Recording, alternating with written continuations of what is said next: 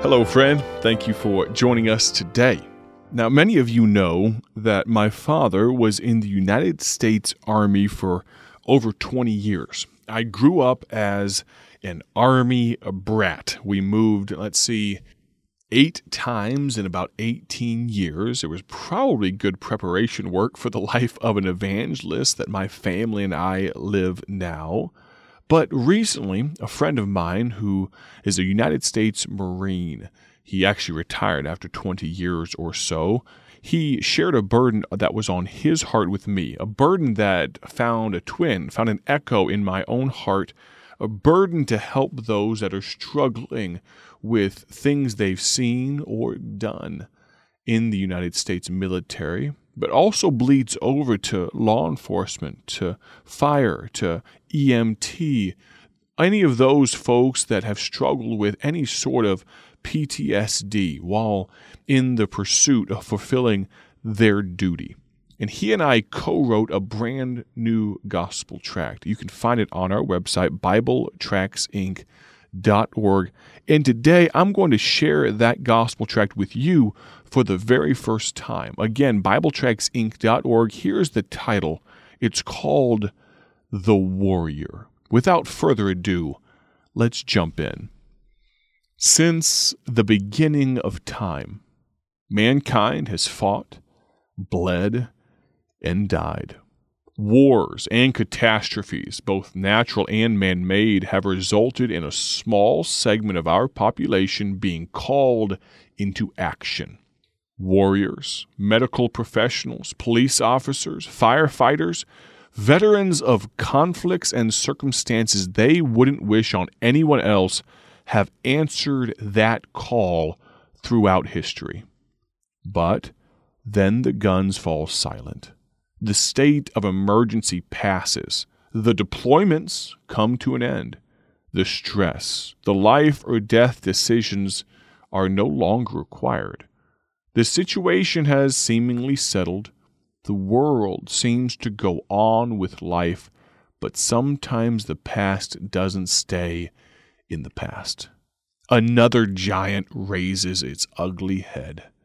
In some ways, the coming battle is even worse than those faced in the defense of one's country, saving lives or keeping a community safe. This giant is coming for blood. Does that sound familiar? A situation like that reminds me of a man in the Bible. You may even know someone that shares his name. It's pretty common in modern times. The name David. We call him the warrior. David was a warrior, a general, a king, a leader of men. The Bible tells us he was just a youth when he ran towards battle for the first time and killed a brutal enemy soldier moments later. David was exceedingly skilled in single combat, even against vastly stronger foes, and his combat days only increased. Thousands of enemy combatants fell at his hand or because of his leadership. More impressive still, his men respected him so intensely that they often took on grave risk in a multitude of dangerous special operations engagements simply because he was their leader. His prowess and battle-hardened feats of bravery and courage are recorded, along with other details about his life, in the most popular single book ever written, the Bible. Though he was not the instigator or the perpetrator, David was a participant and combat soldier, a leader in some of the most gruesome conflicts in recorded history. He lived through, witnessed, and took part in many battle scenes that he could not easily forget. Outside of war, though, David had another life. He was a husband, a father, musician, shepherd. In short, David was a man. And as a man, he wrestled with the things he had done and the many sights he had seen. He even writes in Psalm 32, verse 3, "When I kept my silence, my bones waxed old through my roaring all the day long." You see, Internalizing the things that bothered him made his mind and his body hurt. He continues in Psalm 38, verse 4, "For mine iniquities are gone over mine head. As an heavy burden, they are too heavy for me." And just a few verses later, "I am troubled. I am bowed down greatly. I go mourning all the day long." David goes on crying out to God to forgive him and to take this burden from him. Psalm 39, verse 7, "And now, Lord, what wait I for? My hope is in thee." Hope is a term that is frequently misused in today's vernacular, being substituted incorrectly for concepts like wish or desire. The word hope implies there is an expectation of a positive outcome.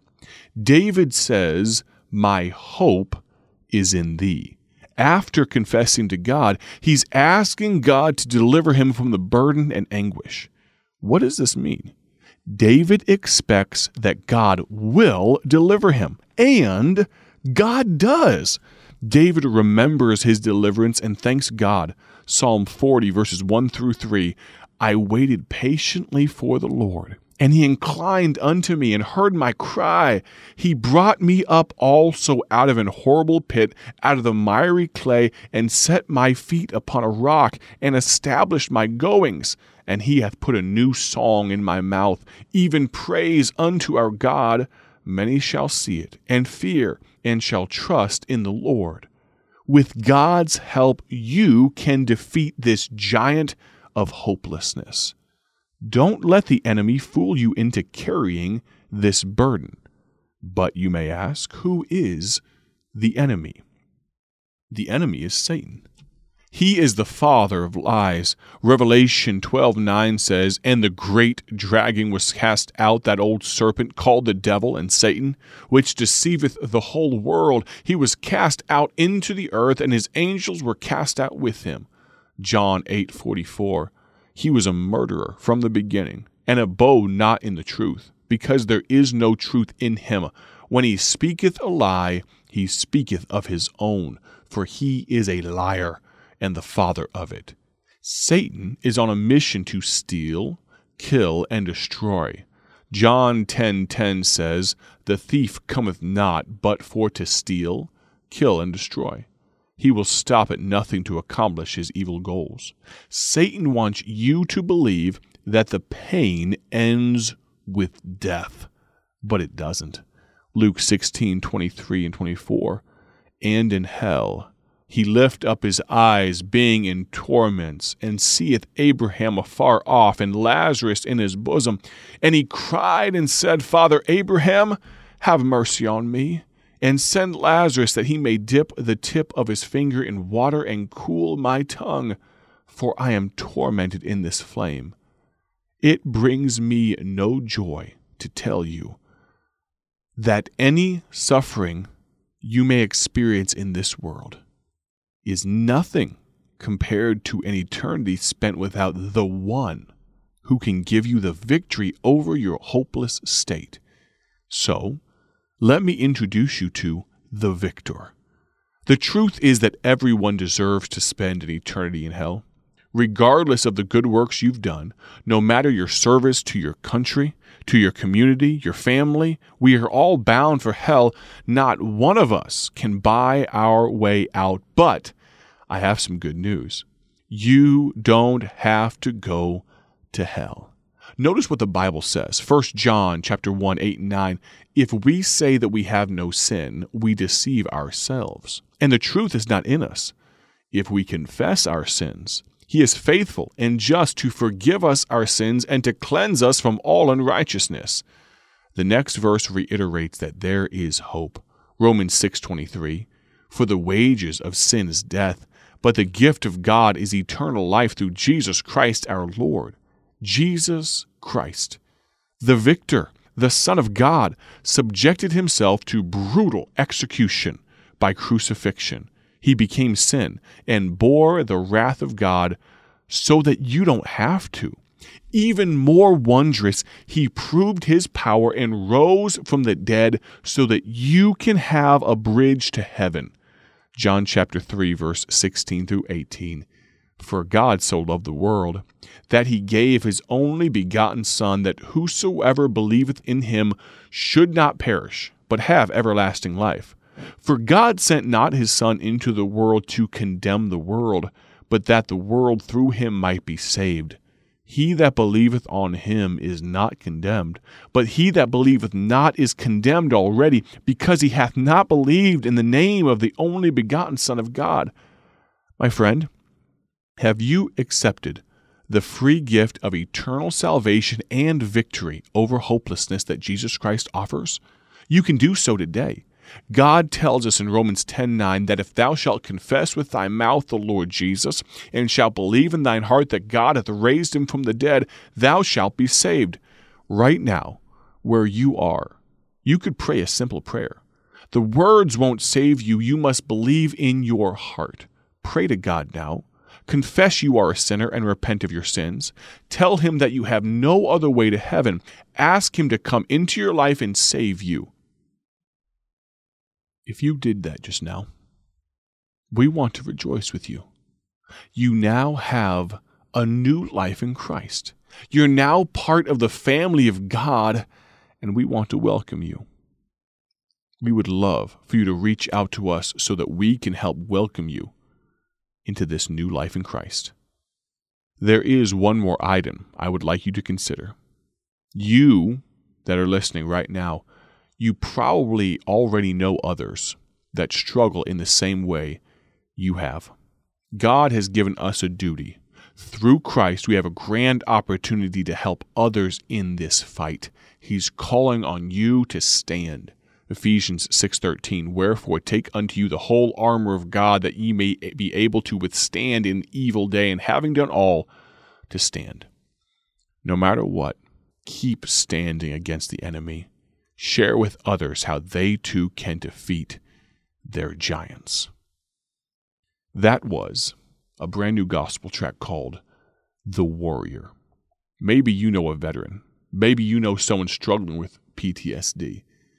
Maybe you'd like to go to our website, BibleTractsInc.org, and order it today. Maybe, though, you have more questions. In just a moment, the announcer will be on to give you all sorts of ways that you can contact us. I'd love to hear from you. Have a great day for His glory, and God bless. Thank you for joining us today for Bible Tract Echoes, a ministry of Bible Tracts Incorporated. If you would like to receive a free sample packet of all of our tracts, you can contact us by calling 309-828-6888. That's 309-828-6888. Our mailing address is P.O. Box 188, Bloomington, Illinois, 61702. A faster way to contact us is to go to our website at BibleTractsInc.org. That's BibleTractsInc.org. There you will find more information about our ministry and details on how you can support Bible Tracts Incorporated. Thanks for listening, and may the Lord richly bless you as you serve Him.